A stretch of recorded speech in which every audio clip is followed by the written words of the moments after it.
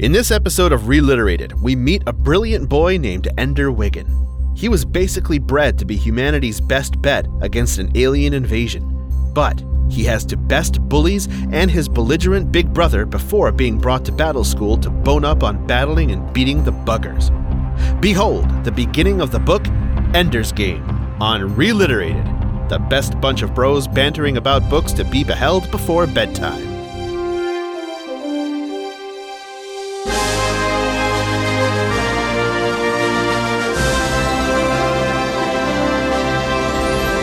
Welcome to Reliterated, the lowbrow book club of three grown-ass men reading the children's books popular in the 1990s, but with 2020's hindsight. Fair warning, we use language too mature for kids, analysis too immature for literary scholars, and ignorance too profound to be inoffensive to everyone. You can interact with us and enjoy all kinds of bonus content by searching Reliterated on Twitter, Instagram, Reddit, YouTube, and Facebook. Or you can ask us questions, suggest future episodes, or tell us what we've missed by sending us an email at reliterated@gmail.com. And my name is Andy, and with me are my co-hosts, Harold and Josh. It is good to hear you guys again. Before we get to this week's book, I have a new segment I want to introduce called Profound Ignorance.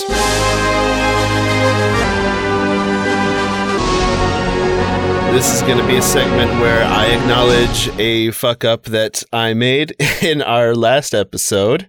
There was a part in last episode where Harold started to hum Cocaine by Eric Clapton, and I mistook it for a different song.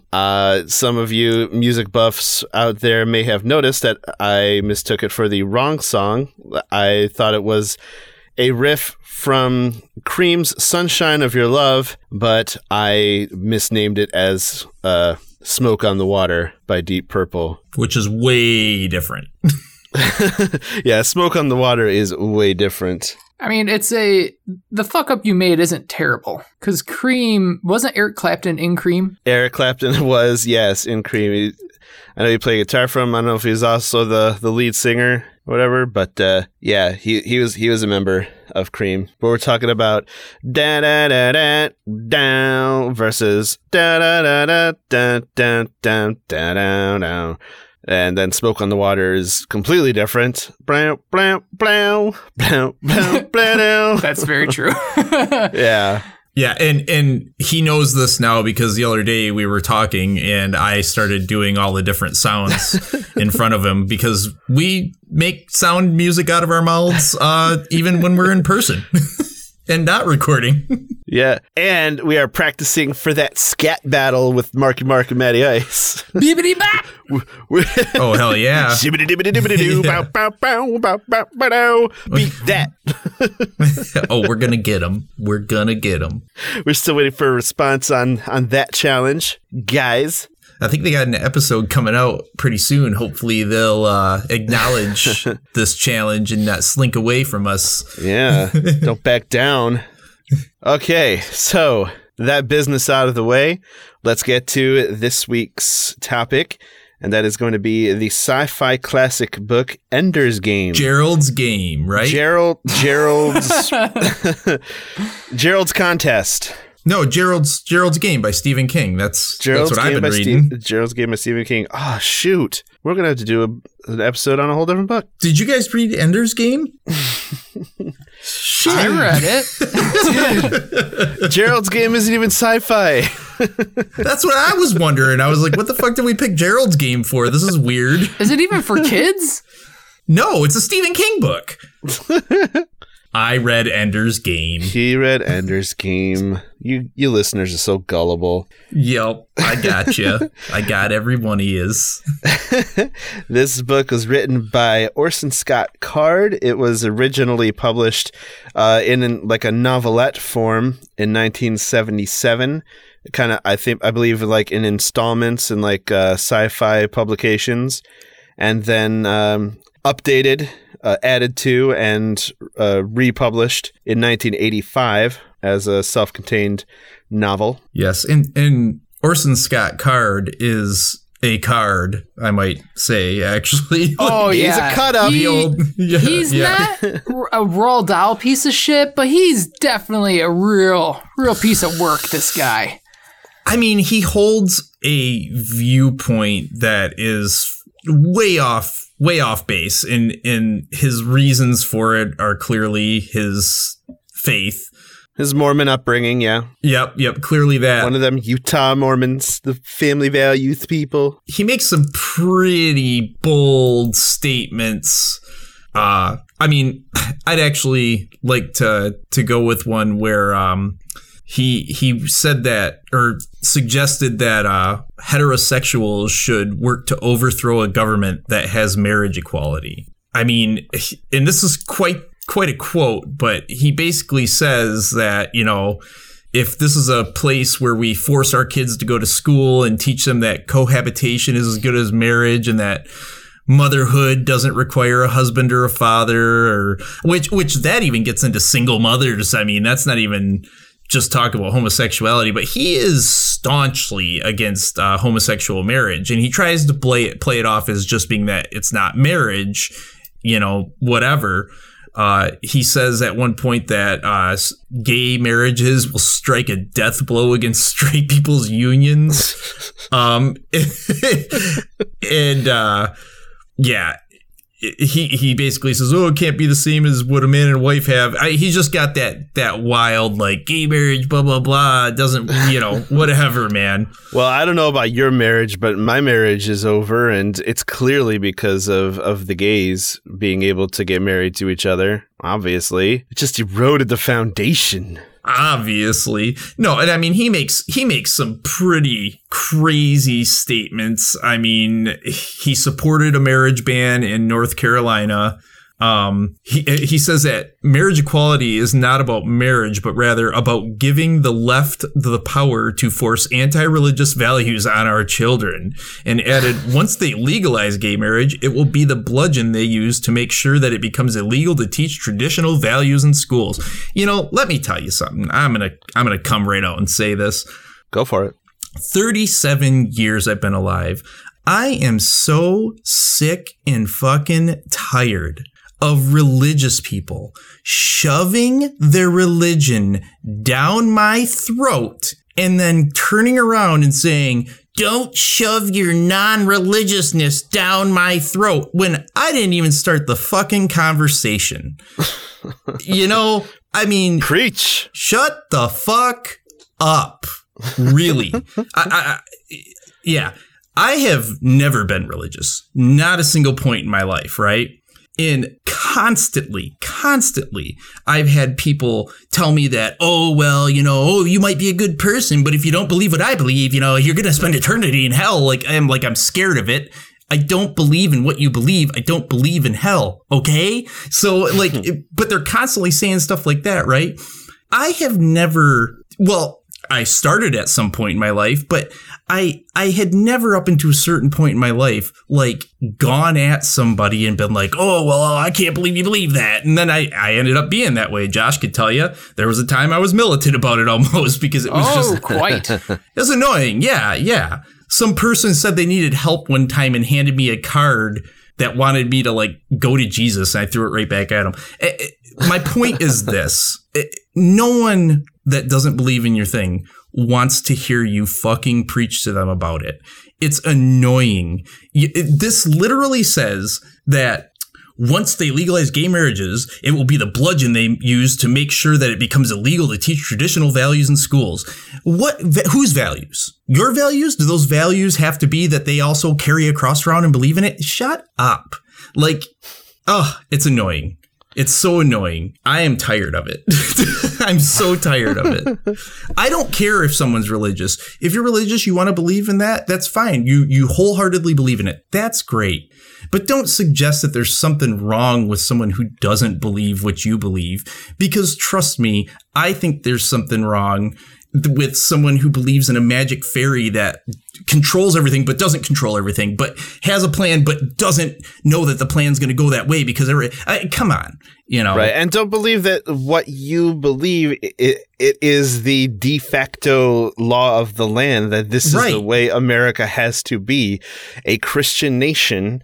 And with your particular religion at the center of it, who deigns to allow all the other people to exist as long as they don't try to imitate their institutions like marriage and whatnot. Right. It's nonsense. Like it exclusively belongs to them. Right. Like patriotism patriotism is exclusively a Christian notion, or vice versa. Right. Come on, y'all.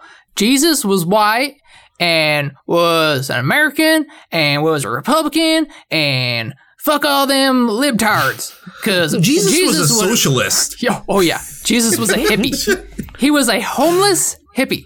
I used to be religious, and that's what I saw at the core of the practice of religion, and that's why I left the church. That's why I left being religious. That's why I stopped calling myself a Christian, is because of just the way that most people, not all Christians, clearly, I mean, no one description of a person is like a monolith and they all act like this.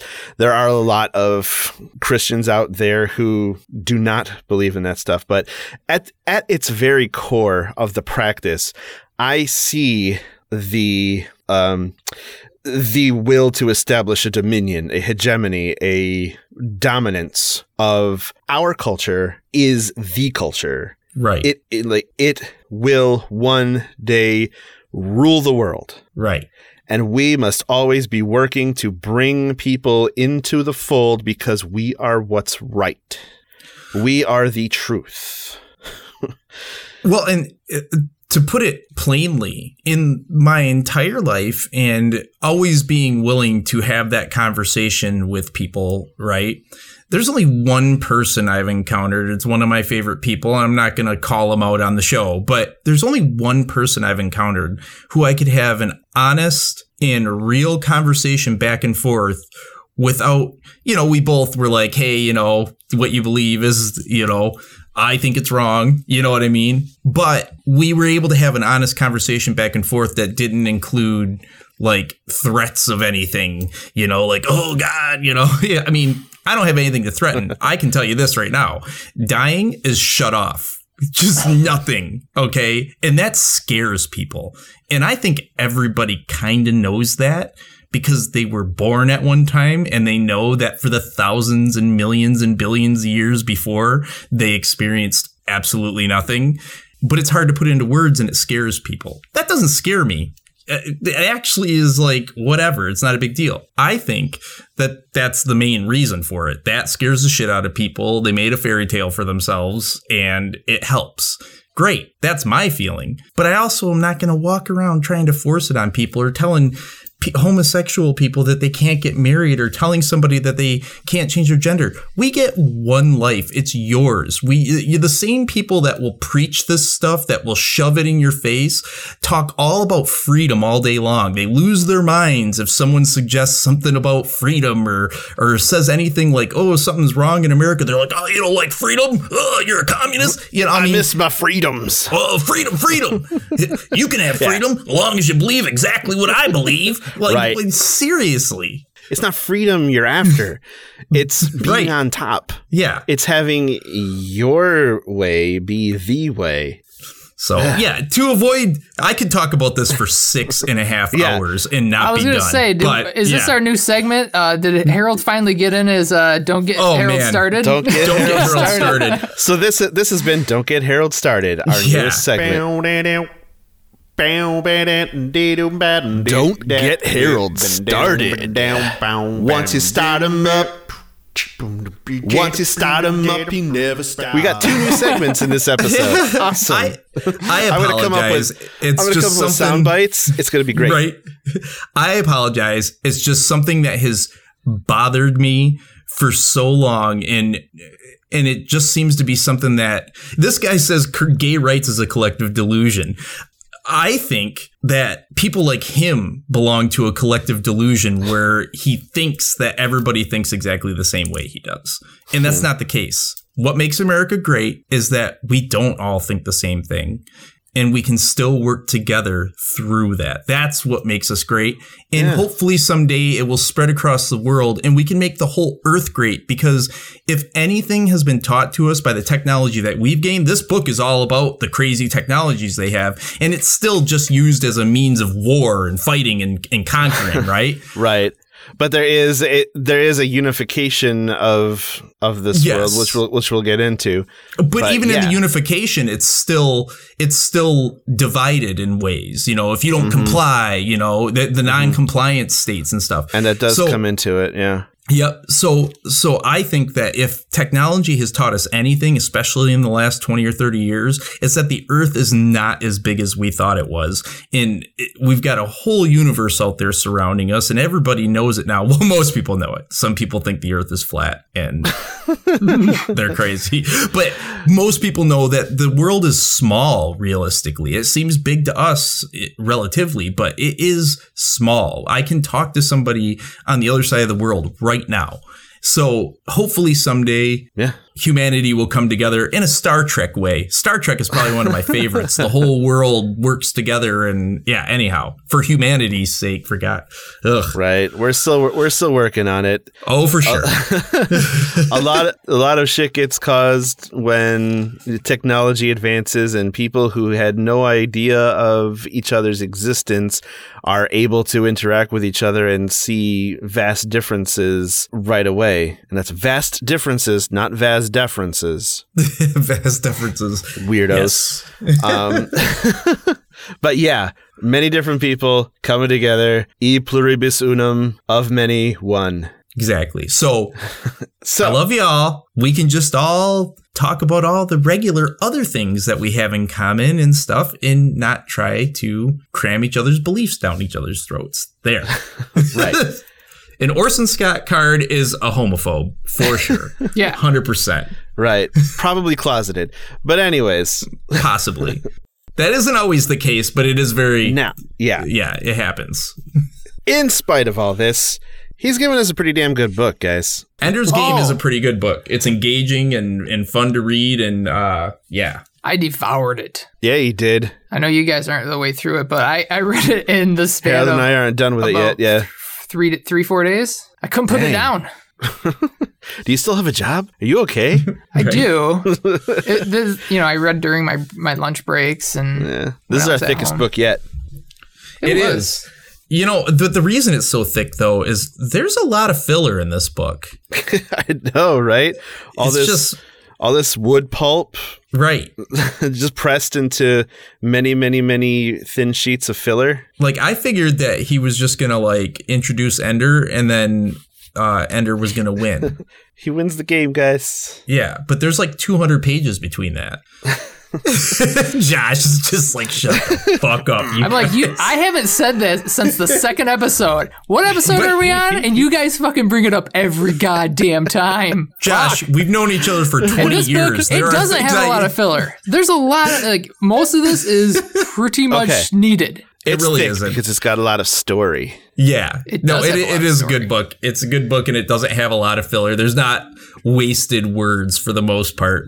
But I want to say I've known you for 20 years, and there are things I haven't let go of since we were 19. And you say I'm stubborn, dick.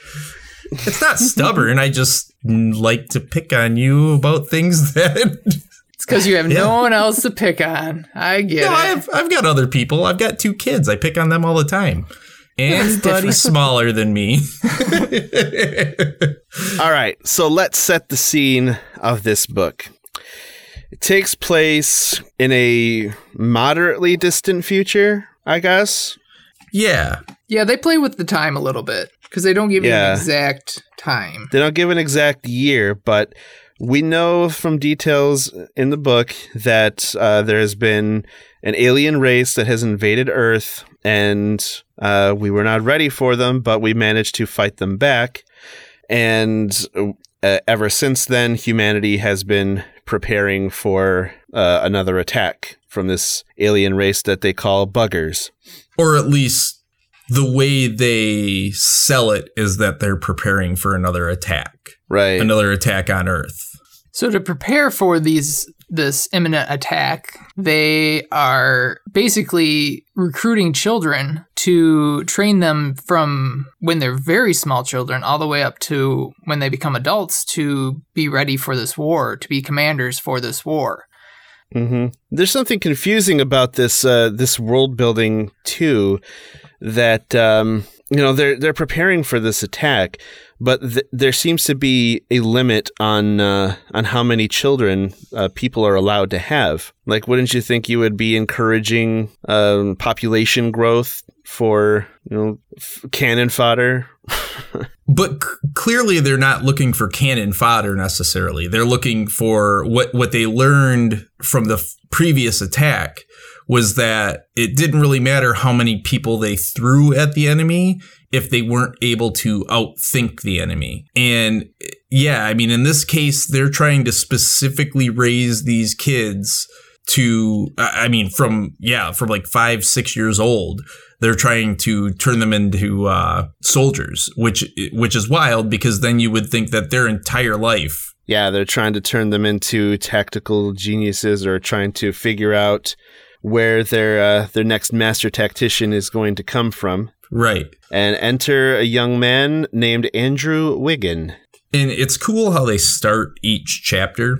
Each chapter starts with, in the first one, they don't really tell you who it is that's speaking back and forth, but these two guys are talking back and forth, and they have these monitors in the kids up until a certain age. They leave this monitor in their necks. They can see through their eyes. They can hear through their ears. They can tell what kind of emotions they're feeling. They can tell if they experience pain. But yeah, it starts with, I've watched through his eyes, I've listened through his ears, and I tell you, he's the one, or at least he's as close as we're going to get. And his older brother was also very promising, but he had reasons that he couldn't go. He had personality problems that made it impossible for him to be a valid commander. His sister was also supposedly promising, but it kind of worked out that Ender, who is he's the third child in the family, which is what we're getting at. People are only allowed to have 2 kids, or at least... So they can have more than 2 kids, but if they have a 3rd or 4th kid, in most cases, not this case, because the government wanted them to have a 3rd kid. But in most cases, any kid past the first 2 cannot go to public school, does not get health care, it seems like. The food rations are probably lower, like they don't give them to the kid. So the world economy will not support it. Yeah, and on top of that, they become like social outcasts. Yep. Yeah, the whole family does. Because 3rd is like a slur. Yep. They call Andrew, who goes by Ender, because that's the name that his sister called him when she was young, or they were both young. But he goes by Ender, the titular character. But the other kids make fun of him, calling him a 3rd, because he's the 3rd kid in his family. I relate to that. I'm a 3rd as well. Ooh, you dirty 3rd. I didn't know that. Yeah, at one point, they call him a turd, and I've heard that as well. Turd. I've been called Harold the Turd. It's so far that this book has the most raw language we've encountered in young adult fiction. Oh, for sure. Everything else has been really innocent, and they're not out and out swearing and shit, but they're talking about turds and farts, and there's violence, and there's all the good stuff. Not really any sex. I mean, they're kids. Yeah, they're kids. It doesn't go that raw. Come on. Everybody knows that violence is totally okay for kids. Totally. Especially these kids. Holy shit. So the book starts on the day that Ender is getting his monitor removed. And it's kind of like, as far as anyone knows or seems to know, when a monitor gets taken out, it means that you've washed out and that the military does not want you now. So they tell him it's not going to hurt. And he says right off the get, this is how you start seeing right away that Ender's really smart. and he has a tactical mind, and so he knows how to see past what someone's saying. So they say it's not going to hurt, and he's like, yeah, them saying that means it definitely is going to hurt, but at least I know what to expect now. And then he says, sometimes lies are more dependable than the truth. And when they take it out, it isn't a nice experience for him. It does not go according to plan. No, his whole body kind of stiffens up. He says he feels a pang from his neck down to his tailbone or his groin. And he can't talk right at first. They have to give him a shot. And then the doctor and the nurse are going back and forth about how they could have shut him off forever. They could have killed him, basically, or at least shut his brain down. He came close to, making him brain dead. Yep. And he's kind of excited about this because his older brother Peter is kind of a psycho.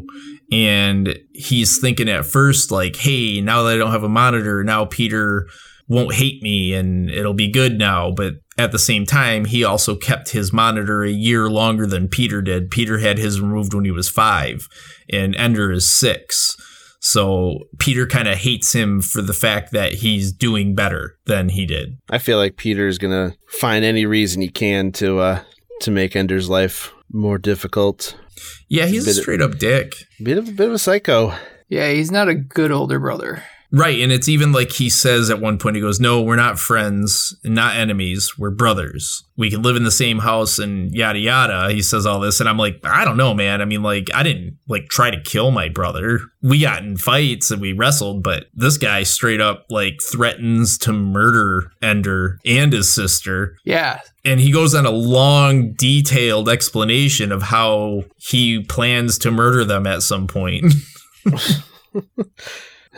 This psychopath just keeps fantasizing about killing them. Yep. Whereas Ender, he just kind of daydreams about other things, because he goes back to class after he gets the monitor taken out, but he doesn't really pay attention in class because he already knows what the teacher's teaching. He's a very smart kid. So they're going on and on about arithmetic and things like that, and he's drawing these amazing maps on his these cool desk displays that they have and turning them into 3D models. And if I had a desk like this and I could draw 3D models, I'd draw some boobs. That's what we did with the calculator. We could write boobs with the calculator, so that's what we did.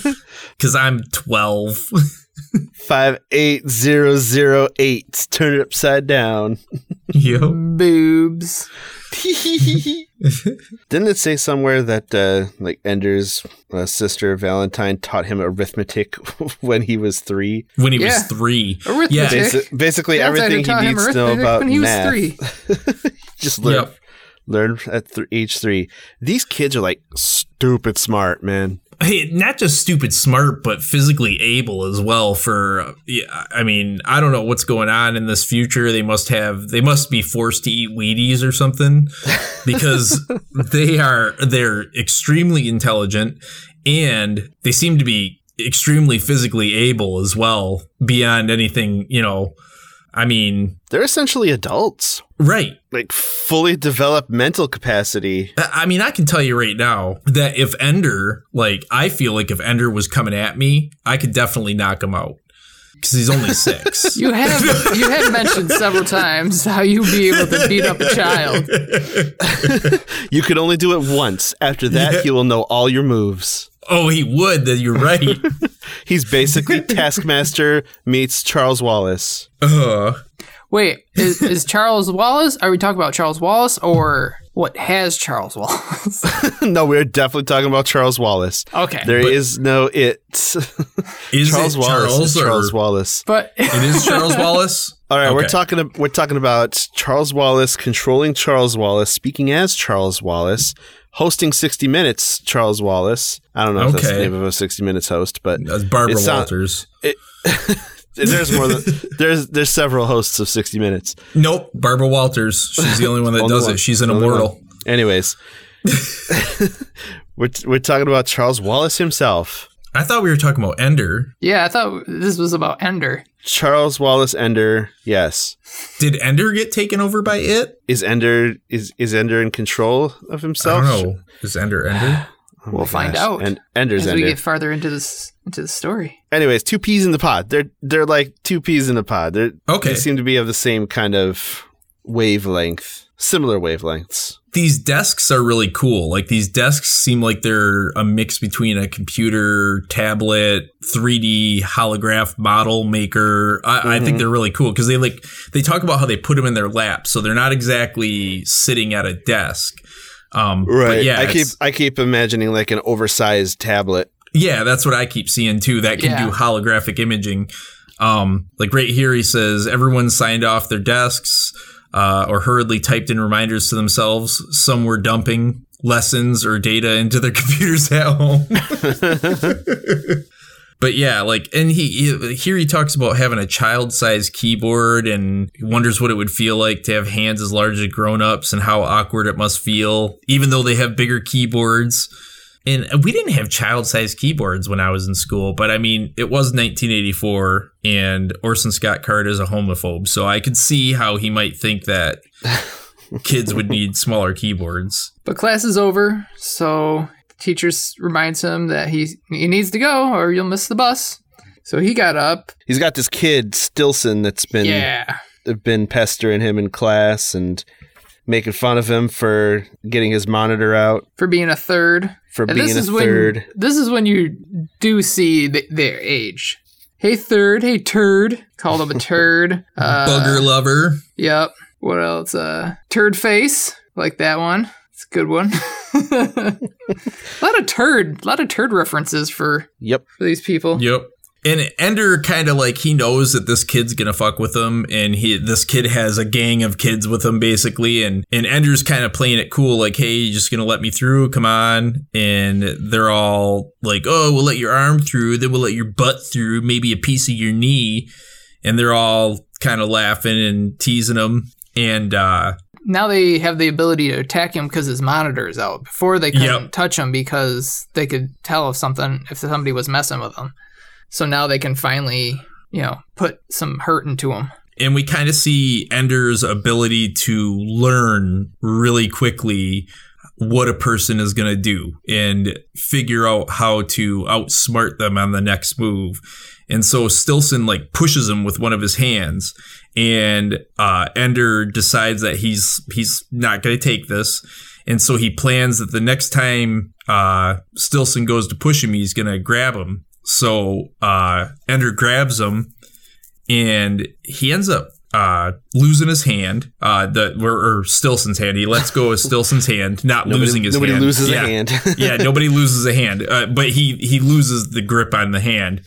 And then he like front kicks Stilson right in the chest and drops him on the ground. And at this point, he makes a decision as he sees the other kids are all standing around. He's like, I have to win this fight and all the fights that will come after. And so he goes and he just starts like slowly walking around, and he kicks Stilson in the stomach, kicks him in the groin, and then he kicks him in the face to make sure that he's done for, and that all the other kids are like, oh shit, Yeah, because they were ganging up on him. And so Ender tried to stop the fight before it even started. He said he laughed.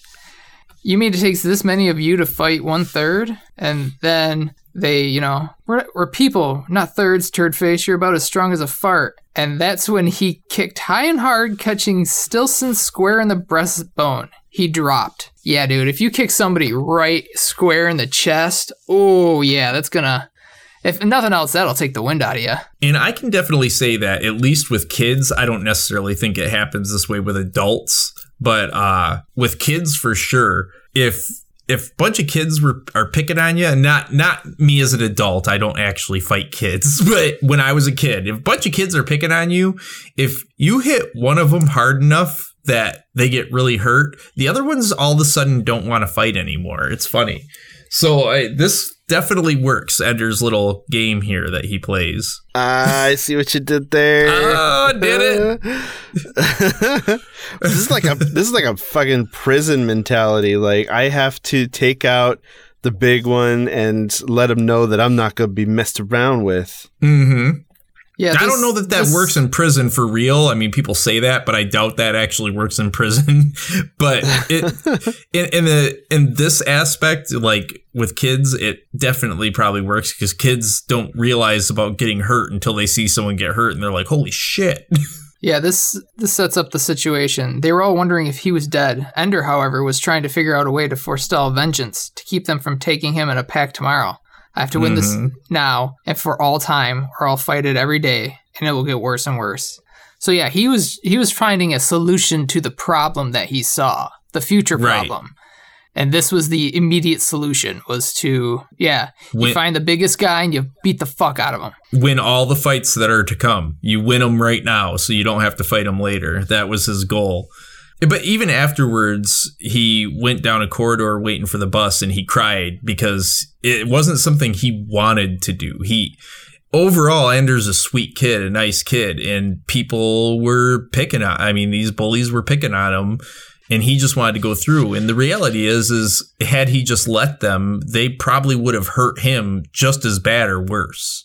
And they would have kept coming back and doing the same thing over and over again. Yep. So this was the way to minimize that happening, minimize his pain, minimize any future occurrences of this happening. Kind of a preemptive strike. Yep. Shock and awe. And then he gives the warning. You might be having some idea of ganging up on me. You could probably beat me up pretty bad. But just remember what I do to people who try to hurt me. From then on, you'd be wondering when I'd get you and how bad it would be. He kicks Stilson in the face. Yeah. He's still fucking this kid up. Finish him. Then he says, it wouldn't be this bad. It would be worse. Yeah, dude. Right. Ender, don't fuck around. Now, mind you, again, this is a 6-year-old. So, I mean, that's what I kept having to, play in my head. Like, man, this is just a little 6. You very early have to let go of the fact that these are 6-year-olds. Right, because Bruce is 7, and Ender is small for a 6-year-old. Mm-hmm. And my son Xander is 7. Yeah. I cannot fathom either of those kids doing this shit. No, not at all. So, I mean, that's crazy. And they explain that Ender's small for his age. And, Bruce isn't the biggest kid. He's just below average, I would say, in size. Mm-hmm. And I can't imagine him being anything like this, But then again, Bruce is a very sweet boy. So Bruce is too sweet. Yeah. He's just nice. So sweet and naive. But tactically speaking, no, not very tactical. Not very tactical at all. Safe-minded, though. Safe-minded. He when he wants something and he doesn't want me to know, he can surprise me sometimes. I will say that he's surprised me a few times. But so I like how they start each chapter with these conversations between the military heads. I believe this probably inspired the very beginning of the first Mass Effect game, where it's a conversation between two high ups in the military brass. Hey, is this the guy? Is this the one we want? Are you sure that we can trust him with the fate of humanity? He's our best shot of what we got. And that kind of stuff. That's what it reminds me of. I think that I've actually seen that happen in other games and media and movies as well, too. I mean, kind of like with Wrinkle in Time, a lot of stuff from Ender's Game. I mean, the way they describe the ships and everything, you could open up 10 different sci-fi movies about space travel and spaceships and find similarities with some of this stuff. So, I mean, I imagine between, Stanley Kubrick with 2001 and stuff like this, they probably inspired a lot of people. I mean, this is a movie also. They made it. Right, there's a movie as well. Have you ever seen Soldier with Kurt Russell? Yes. No. Okay, so it kind of reminds me of that, too. That movie's awesome because of how much he got paid per word. It's insane. Yeah, wasn't it he only said 75 words in the whole movie? It was something crazy like that. I believe it was 75 words. Where you talk about it. Well, you don't hire action stars to say words. Yeah, but we're talking about Kurt Russell. He's not wholly an action hero star. Come on, he was in Tango and Cash. Right, that is true. In the second chapter, when they start out talking about him, though, they're still monitoring him. Clearly, they have probably CCTV and all kinds of future techno gadgets to be able to watch these kids. But they're following him, and they see him beat this kid up, and they don't know that he continued the fight just to win all the other fights yet. But they know that, he beat the living crap out of that kid. And they compare him to someone named Mazer Rackham. And that's an awesome they talk name. about him later. Yeah, he is. Mazer. But they are interested to see what he's going to do when he gets home and runs into his brother. Because, again, they monitored his brother for a time and they got rid of him because he's a psycho. Because they knew that he wouldn't be someone that they could trust to do the right thing at the end of the day. He would just become a crazed maniac. Especially if given enough power. Oh, update. Kurt Russell says 104 words in Soldier. 104 words. Yeah. In the movie Soldier. It's a fun movie. It's ridiculous. We meet Valentine first when he gets home. And Valentine is his sister. And Valentine and Ender they're really close with each other. They love each other very much. She even apologizes to him. Like, I'm sorry, Ender, when he comes home and she sees the Band-Aid on his neck. And Ender says, he's glad it's gone. And he has a strange relationship with this whole thing. He doesn't want it, but he does want it. He doesn't want to become a military mind, but he does want it. He's torn. And I would think you might be if you were 6 years old and being given these lifelong adult decisions to make. Well, not only that, I feel like the monitor was protection for him. Right. Someone's watching if Peter does anything to him. And now that the protection's gone, he doesn't know what he's going to do. But we already know what he's going to do. He's going to fuck people up. They describe Peter as having dark, thick, tousled hair and a face that could have belonged to Alexander the Great. So his brother is like cool and handsome and strong. And a bunch of things that Ender really isn't, but he is missing the important things that Ender has. He's smart as well, but he has no empathy, is the way I see it, as compared to Ender. That's one of the things they like about him is he's empathetic. He cares about other people, which means he cares about the human race. So Peter discovers that Ender doesn't have his monitor anymore. And instead of being happy for him or thinking that, hey, now we're the same, man, I relate to you. No, he's a total super dick about it.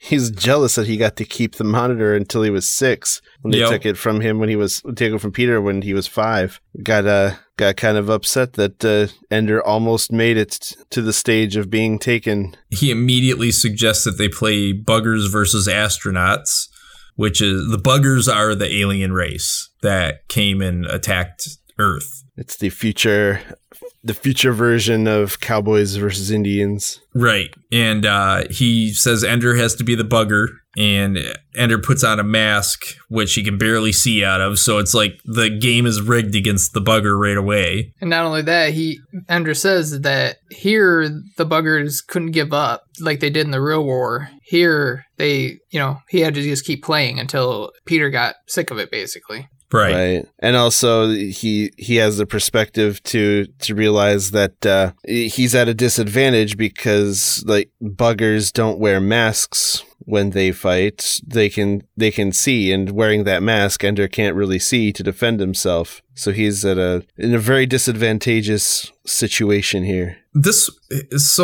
I would get like a foot, but he says to him, "Don't see too well, do you, bugger?" said Peter. Ender began to take off the mask. Peter put his toe against Ender's groin. His toe? "Don't take off the mask," Peter said. Ender pulled the mask down into place, took his hands away. So then Peter presses his foot down, and then he ends up putting his knee like right, I would say at the sternum is what it seemed like to me, and started pushing really hard down on it, and almost like it was on the breastbone, yeah.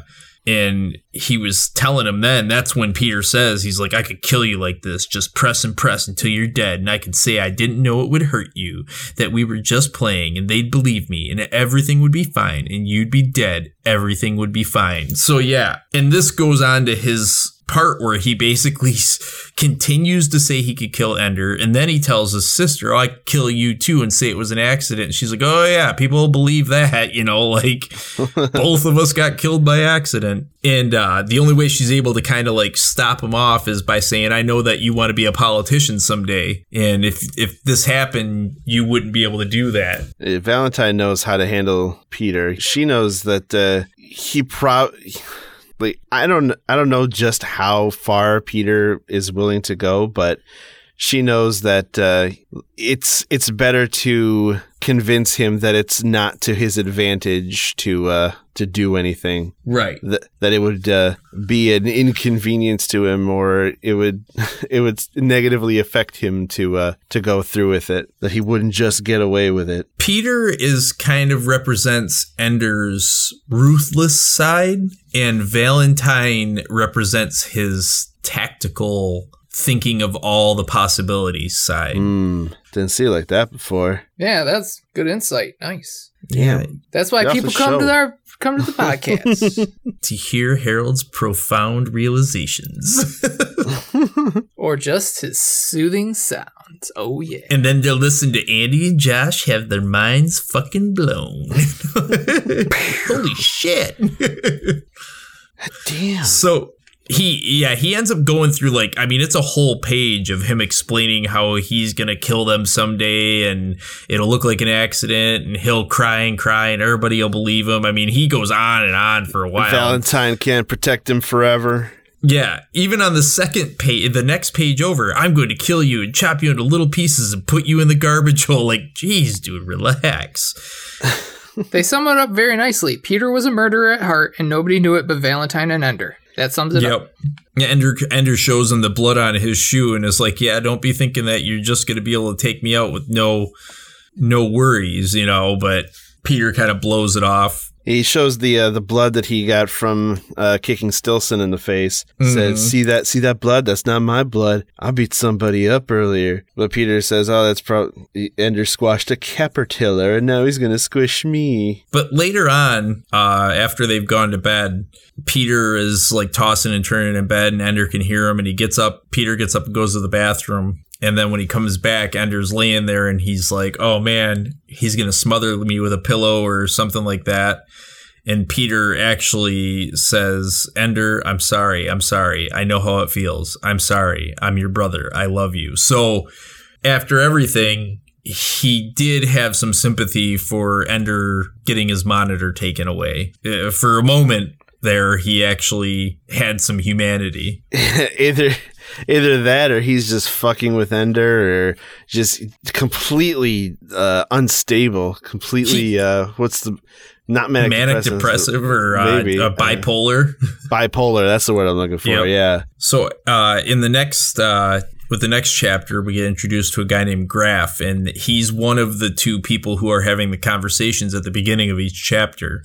And Graf is basically the person who really believes that Ender is someone important, that Ender is going to be a great military leader. He's Morpheus.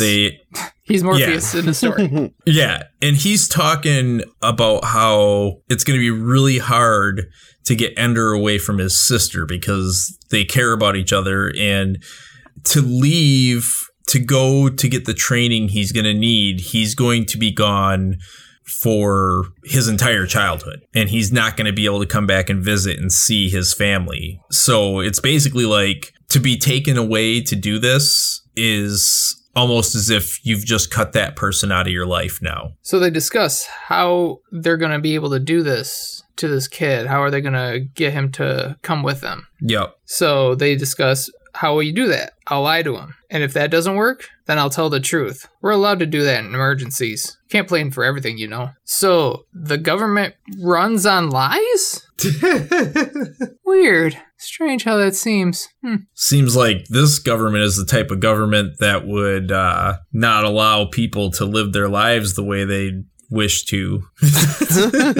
Yeah, making them only have 2 children. Yep. Which is weird because he's a Mormon. Yeah.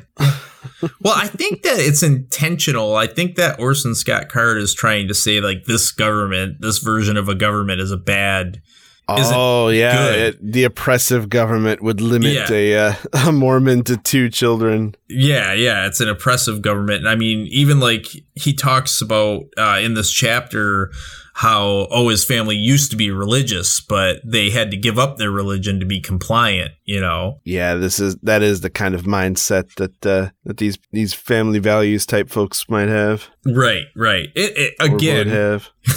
Within this story, the poor religious people are the ones who are persecuted against. So he had that fight, and as they're sitting there eating breakfast all around the table, someone comes up to the door.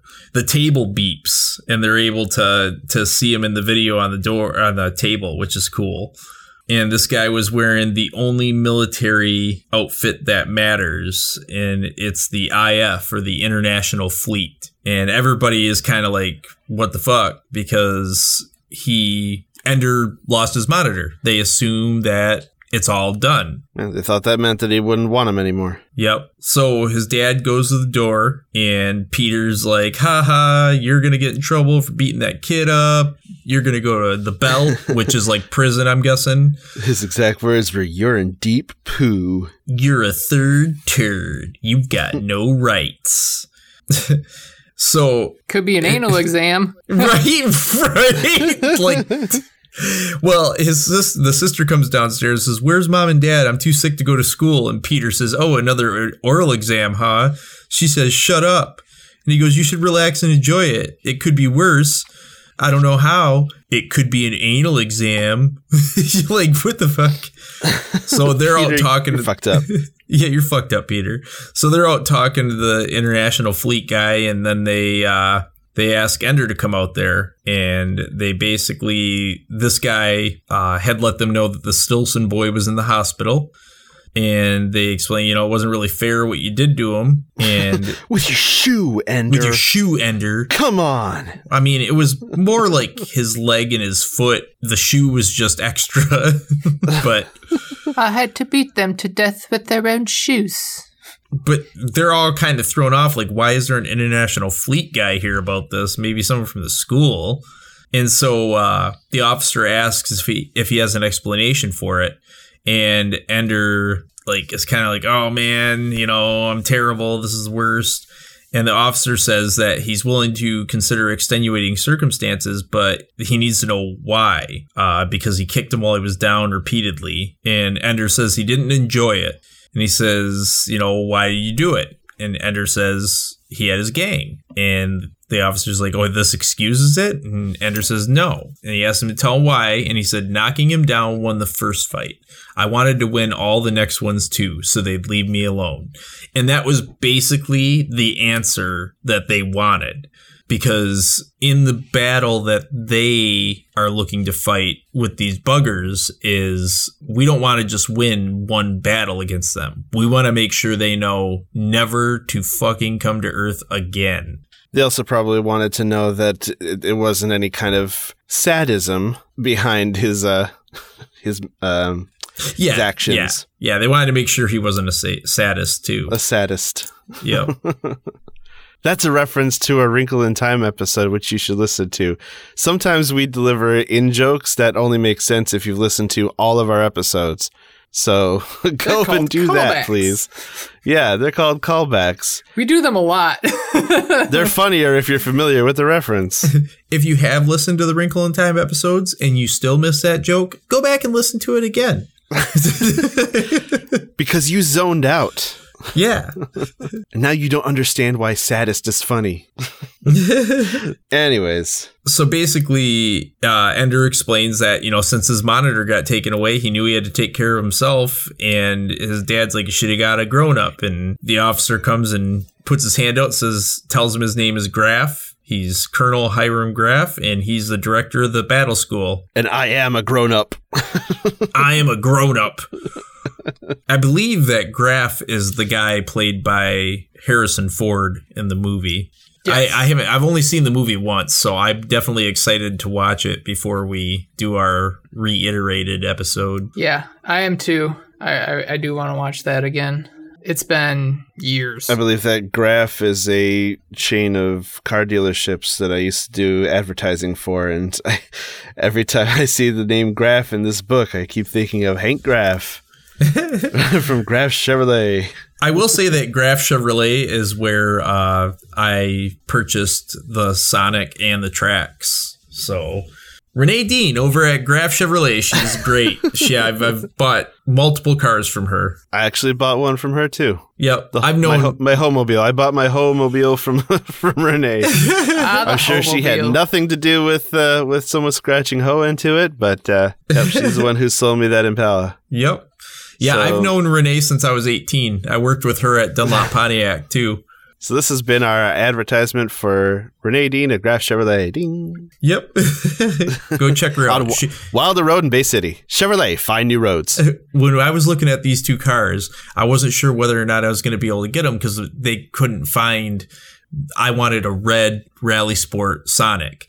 And I wasn't sure they'd find it. And when I was saying that to my wife, a guy that overheard us said, "Oh, if Renee wants to get you a car that you want, you're gonna get it." And so there's yeah, I've always liked her. Go check her out. Anyways, so no guarantees during this shortage that we're experiencing due to the pandemic. But you'd be surprised. Maybe maybe Graf Chevrolet will surprise you.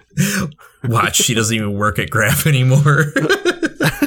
I mean, I don't even work for Graf anymore. Right. So yeah, they Colonel offer Graf. him. Yeah, they offer him a position in the battle school, which none of them expected because of the removal of the monitor. He explains that the final step in Ender's testing was to see what would happen when the monitor came off. His mom gets incredulous, saying, "That's how he passed? You putting the Stilson boy in a hospital? What would you do if he had killed him, given him a medal?" But Graf explains to him that it's not what he did, it's why. And they basically tell them, like, right off the bat, like, this isn't even a question for you. You guys don't get to decide anything about this because we have your consent from the moment of his conception. Otherwise, you wouldn't have been able to have him in the first place. He even says he has been ours from then if he qualified. That's what you get for having too much sex. Yep. You idiots. Because we're the government and you have no freedoms. Nyeh. Oh man, Orson Scott Card's big bugaboo about Game of Thrones was that it had too much sex in it. And it's rumored that the Game of Thrones got back at his review by there's a scene where Jaime Lannister and Tyrion were telling a story about their stupid cousin Orson. And many people think that that's their revenge against Orson Scott Card's unfavorable review. I think that the extreme taboo that people make about sex is what makes so many deviant sex things happen. Because people... It's like, fuck you, you're not going to tell me what to do and how to do it. I'm just going to go to the extremes. How about that? I think everybody's so worried that they're weird about any kind of sexual proclivity. You know, I mean, there's certain ones that are for sure no good, right? Specifically children. No, that's not okay, right? But or anything without consent. Or anything without consent, correct. But there are so many different ways that people experience sex, you know, in consenting relationships and all that. And I think that a lot of the taboo that we're like, "Ooh, I don't have sex. You have sex? Oh, no, none of us have sex. Ooh, no way." I think that causes more problems than it helps. It's a weird thing in America, I think is funny. You know, you can't drive down the road without seeing titties on a billboard trying to sell you something, right? But then at the same time, they're like, well, what about our traditional values? But, you know, like, I don't know. Honestly, I don't think I see enough titties driving down the road. You don't see them so much anymore on billboards, but I mean, it's in commercials, it's in everything. It's just all over the place. They got so much, everything's sex, but then they're like, yeah, we don't like sex. You want to see boobs? Get on TikTok. Lots of boobs on there. It's weird how much hypocrisy comes from people that are trying to hold a moral high ground. I was talking about that whole describing a victimless crime. I was telling you about that the other day, Andy. And an example of a victimless crime would be prostitution, right? And now we're not talking about if somebody was human trafficked or kidnapped or is being forced to do it. I'm talking about if a woman decides or a man decides that they want to charge someone to have sex with them, right? If they're consenting and the only reason they're doing it is because that's how they want to make money, it's considered a victimless crime, right? The only thing that makes it criminal is someone standing on a moral high ground saying that it is so. Because clearly in other countries and in Vegas, not Vegas, they have outside Vegas, they have found a way to make it legal. And in those cases, you know, there are rules to it. You might have to have a STD test prior to going there. They get tested. You probably, no doubt, have to wear a contraceptive. They're within a place where they're safe. I mean, the only reason it's criminal is because somebody decided to hold a moral high ground and say it's a crime. Yeah, I can literally drive 2 hours with money and have sex if I wanted to. That's how close Reno is. It's like 2 hours away. I can go I think 9 or 10 blocks, but you know, I don't know quality. Chico. I don't think Chico has a lot of sex workers, unfortunately. But I know for a fact that I could drive to Reno and have sex if I really wanted to. But I digress. And you digress. That's two instances of Harold. We all digress. I don't know how we got too here. many episodes. We've already had 2 segments of Harold started, unfortunately. Yeah. Well, we got here because our parents had sex. Yep. Just like Ender's parents had sex 3 times. I got started earlier in the episode, and the problem is it's kind of like, you know, once I'm started, that's why you don't get me started. Yeah, we've kind of circled back around on this morality tale.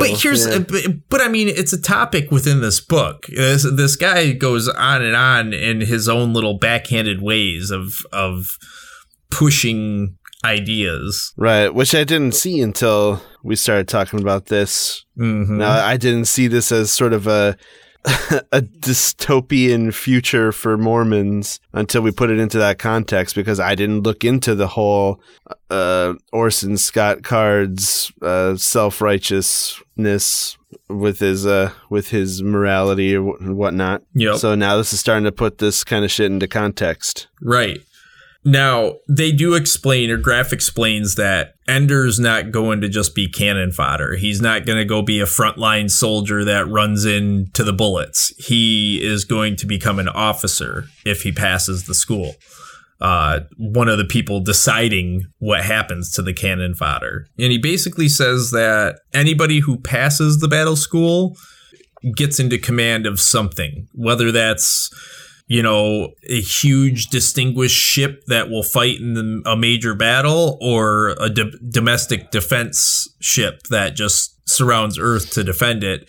And there's honor in all of them, whether it be, you know, I guess it'd kind of be like the Army Reserve versus the Army or National Guard or something. He's saying there's honor in both of them. It's not like if he doesn't go on to be the best commander in the world, he's going to be a piece of shit, which is right. A true statement. This is apparently a pretty prestigious school. Yeah. Where none of our boys who makes it through the first year has ever failed to receive a commission as an officer. So if you make it, you have made it. So then he asks to have a private conversation with Ender, and his dad's like, no. And he's like, well, you know, I'm not going to take him without you talking to him again. You're going to be able to say goodbye to him and all that. So they leave, and this is at this point, this is where Ender goes on like kind of a manipulation run. And I think this was the lie part, where he basically is saying, he tells him he won't be back till he's 12 or 16, depending. He might not even be able to come back at 12. And he tells him that, you know, his sister will be a woman by that time, and his family be gone or older. And he basically says, like, you know, well, you know, you'll miss your parents at first, but you won't miss them for long. And you know it. And they aren't going to miss you either, because realistically, you being here is kind of a problem for them. It outcasts them because you're a third. You know, they love you, but you cost them a lot. Oh, and that's why we got to where we were, because here we get their backstory. Yep. He goes into the fact that they were religious, but they gave up their religion to be compliant families, to be a compliant family. And then they were allowed to have a third child. Unbeknownst to them, apparently they make good stock or something.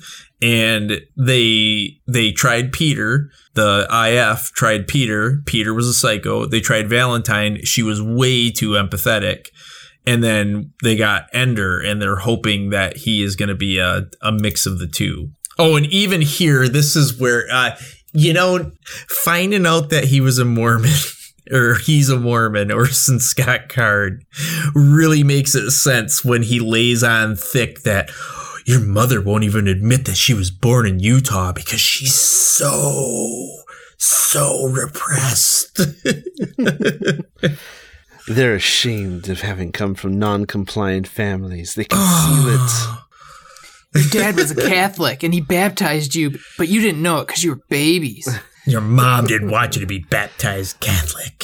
She wanted you to be Mormons and have lots of wives. Yeah. It's like that self-martyrdom that Christians put themselves through, saying they're so persecuted. What I'm literally talking about. Because the non-Christians want to say, hey, we're valid people too. Hey man, that's nice that you have that, but you know, I mean, I just don't think that we should have religion in public schools because my kids go there too. Yeah. I have a freedom from religion, you understand? I have a right to to live without religion if I want to. Oh, how could you say that? We're so persecuted. Oh God, take me now. Yep. That's the one I don't get about the schools and everything. It's like, well, my kids go to the public school that I pay taxes for too, so I really don't think we should be teaching religion there. And they're not teaching them not to be religious, see? Because on the weekend or whenever you want, you can take your child to church where they can learn about it. But at school, they just learn facts. No one ever says at school, never once in all the time I went to school, has anyone said to me, by the way, according to school fact, there is no God. No, it never said once. Never said once. So, anyhow. What? They can't teach it at school? Oh. No, you can choose to go to church. So, anyhow. We're still feeling these fucking effects from the goddamn Cold War. 37 years, bro. 37 years I've been putting up with that.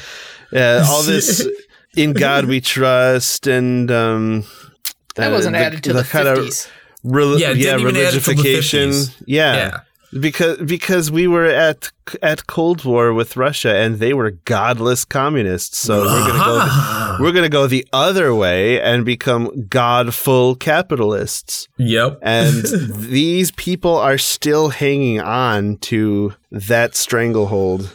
Well, it was beat into their heads, okay? And then they beat it into their kids' heads. And then it wasn't until... And no, even in our age group, there are still They're still trying to beat it into our heads, With each further generation, we're getting a little further from that. Right. Thank God. Yes.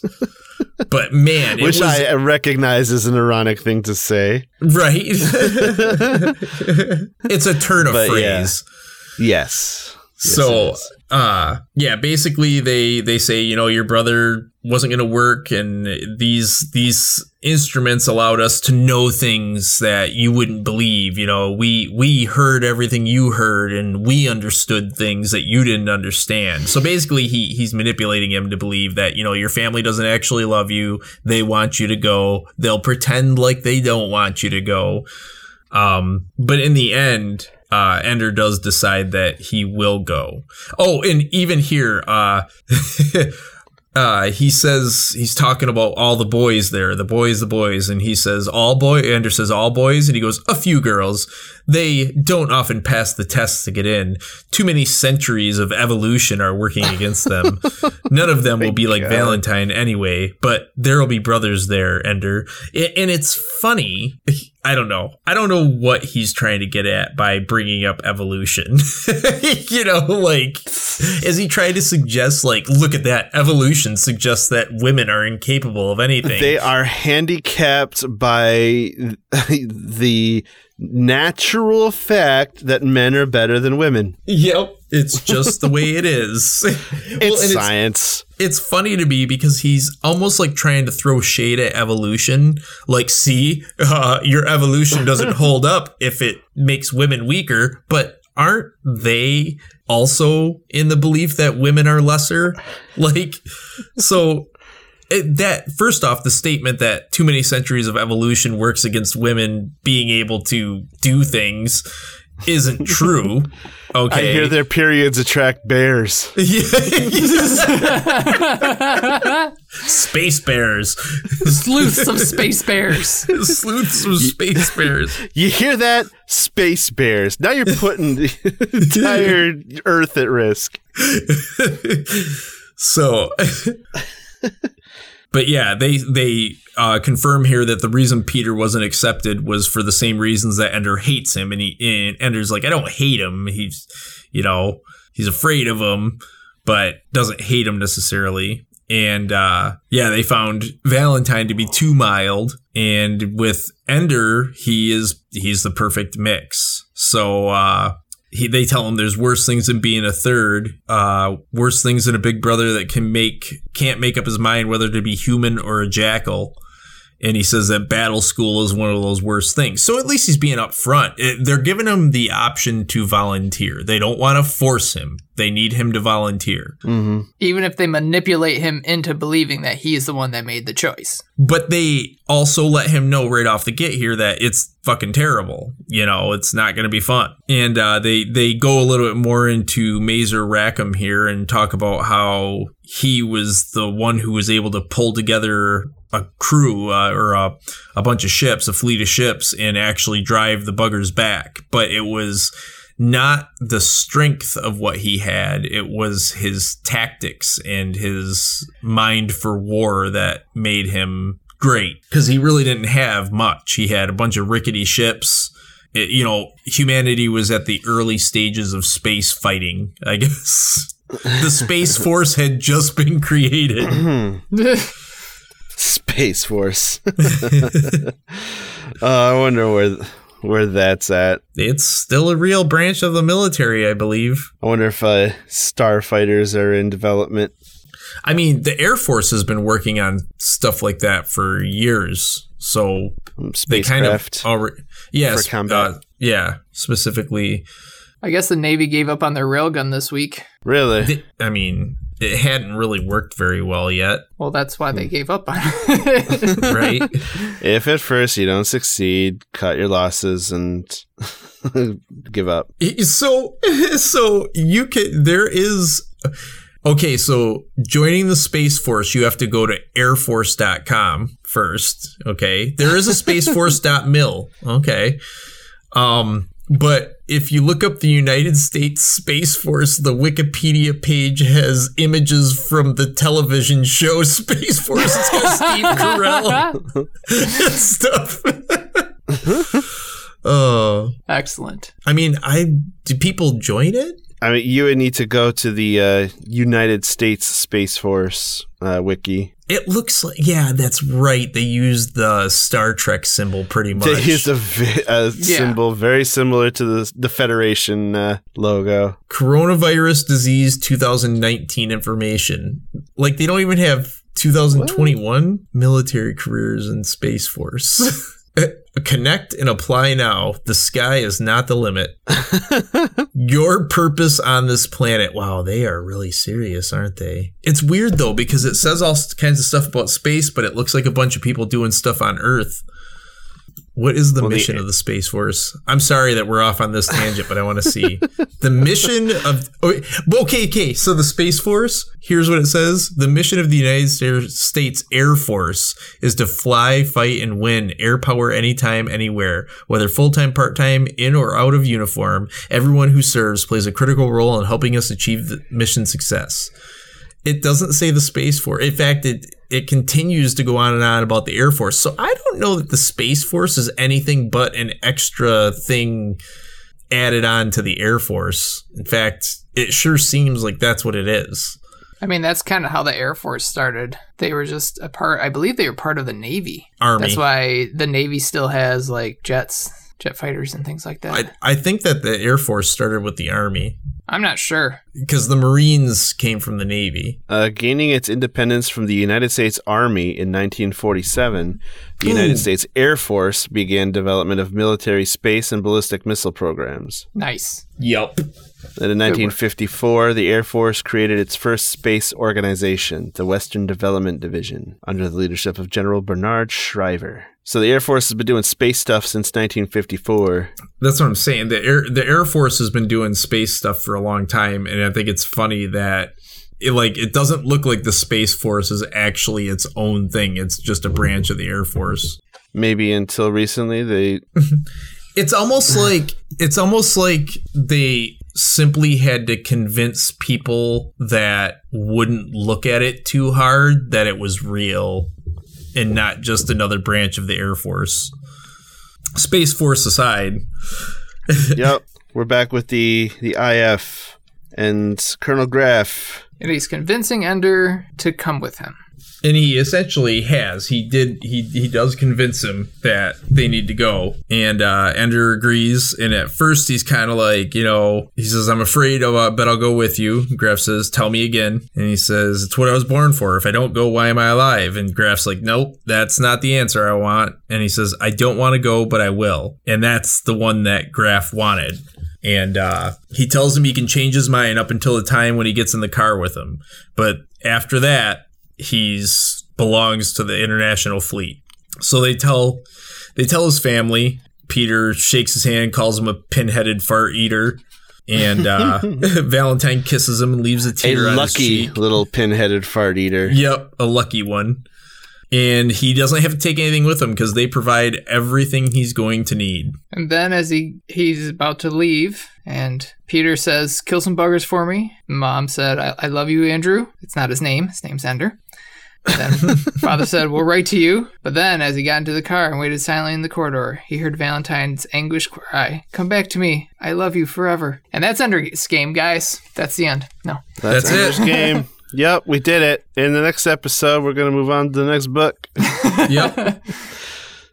And yeah, so that kind of establishes the book, gets it going to its launch, kind of like we did with Wrinkle in Time, where we got to the whole blasting off part of the story. We set up the voyage, and we took off from there, and that's what's going to happen when we move on to chapter 4. I think it really establishes the character of Ender from the point of view of what his family and life was prior to leaving on this journey. So it kind of gives us a good idea of the experiences he will use in the beginning of trying to figure things out after he leaves. Right, so we are going to call that an episode for this far into the book, and we'll pick it up next week. I think it's great that when we first talked about it, we were like, yeah, I think we should go to chapter 7 or 8, but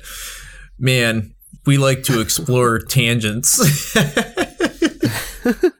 Yeah, our last episode was pretty supersized, but we managed to get a whole book into that with all the tangents. If we try to get the entire book into one episode, that would put us probably at like a 6-hour episode, and I don't think any of us have that in us at this point. Oh, easily. not tonight. Just reading the book is like 6 hours, or can be like 6 hours. So yeah, it was like a full Saturday for me one Saturday. So yep. Yeah, I don't go on marathon reading sessions, though. I like maybe do 2 chapters in a sitting, and the chapters do get kind of progressively longer in this book as we go on. Yeah, Yeah, they do have sure. long chapters. Yeah, but I don't get the opportunity to, I either don't give myself the opportunity or I don't have the opportunity to go on long reading sessions, so it takes me a little bit longer to get through books such as these, but we do have at least the next bit of the book covered, so we'll be able to get you a fresh episode next week. We promise that we'll move a little bit faster, cover a little bit more ground, especially now that we've established the world that Ender lives in. We've established that Orson Scott Card is a religious douchebag. And we've established that we shouldn't get Harold started. And we've established that we shouldn't get Harold started. Have we So as really explored like how Orson Scott Card's religion is part of how he's talking about the world that we're reading about here? I think we're giving it as much due diligence as we gave to the fact that Charles Wallace was not Charles Wallace, or he was Charles Wallace, but not at the Are you time. sure? Or it. You know what? Krang. It was all Krang. It was all Krang. All I know is that both Ender and Charles Wallace could be handled easily with a sidekick. But you only get one chance to attack Ender, Wigan. Yeah. Otherwise, you're going to pay. Okay, maybe a front kick on Ender. Cool. All right.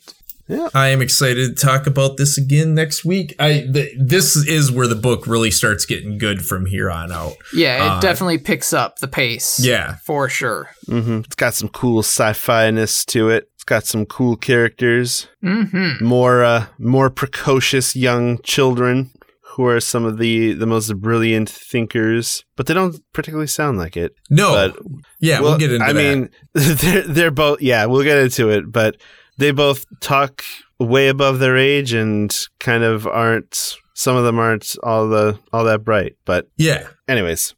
There's a dialect we'll get to that seems to be pervasive all through the different cultures. And it's almost like a human dialect, I would call it. Because no matter what mother language they have, they will degrade into this type of speaking at certain points. Anyhow, that's interesting. So yeah, a bit of an amuse-bouche of what we'll cover in the next episode. So nothing in the mailbox this week. Obviously, listeners, feel free to send us messages. Let us know how we're doing. Give us some reviews. We dig that kind of stuff. Another shout out to Matt and Mark from the Matty Ice and Marky Mark podcast. We're still waiting for that response on that Scat Battle Challenge. So I'd say that's going to do it for this episode of Reliterated. Thanks for listening. This has been brought to you by the Chocolate Milk Friends. If you enjoyed the show, please share it with your friends. Subscribe to us on Spotify, Apple Podcasts, Podcast Addict, Podbean, Google Podcasts, or any podcatcher app that you want to use. And we'd really appreciate your review and rating on whatever platform you use because it really helps us out. We want to grow. We want to reach more people because we're pretty entertaining. I'm entertained by this. I don't know about you guys. I'm extremely entertained. Yeah. Are you not entertained? So yeah, come back next week and we'll continue our discussion on Ender's Game. So until then, give a shit, read some lit. Goobly doobly doo, good night. Thanks, everyone.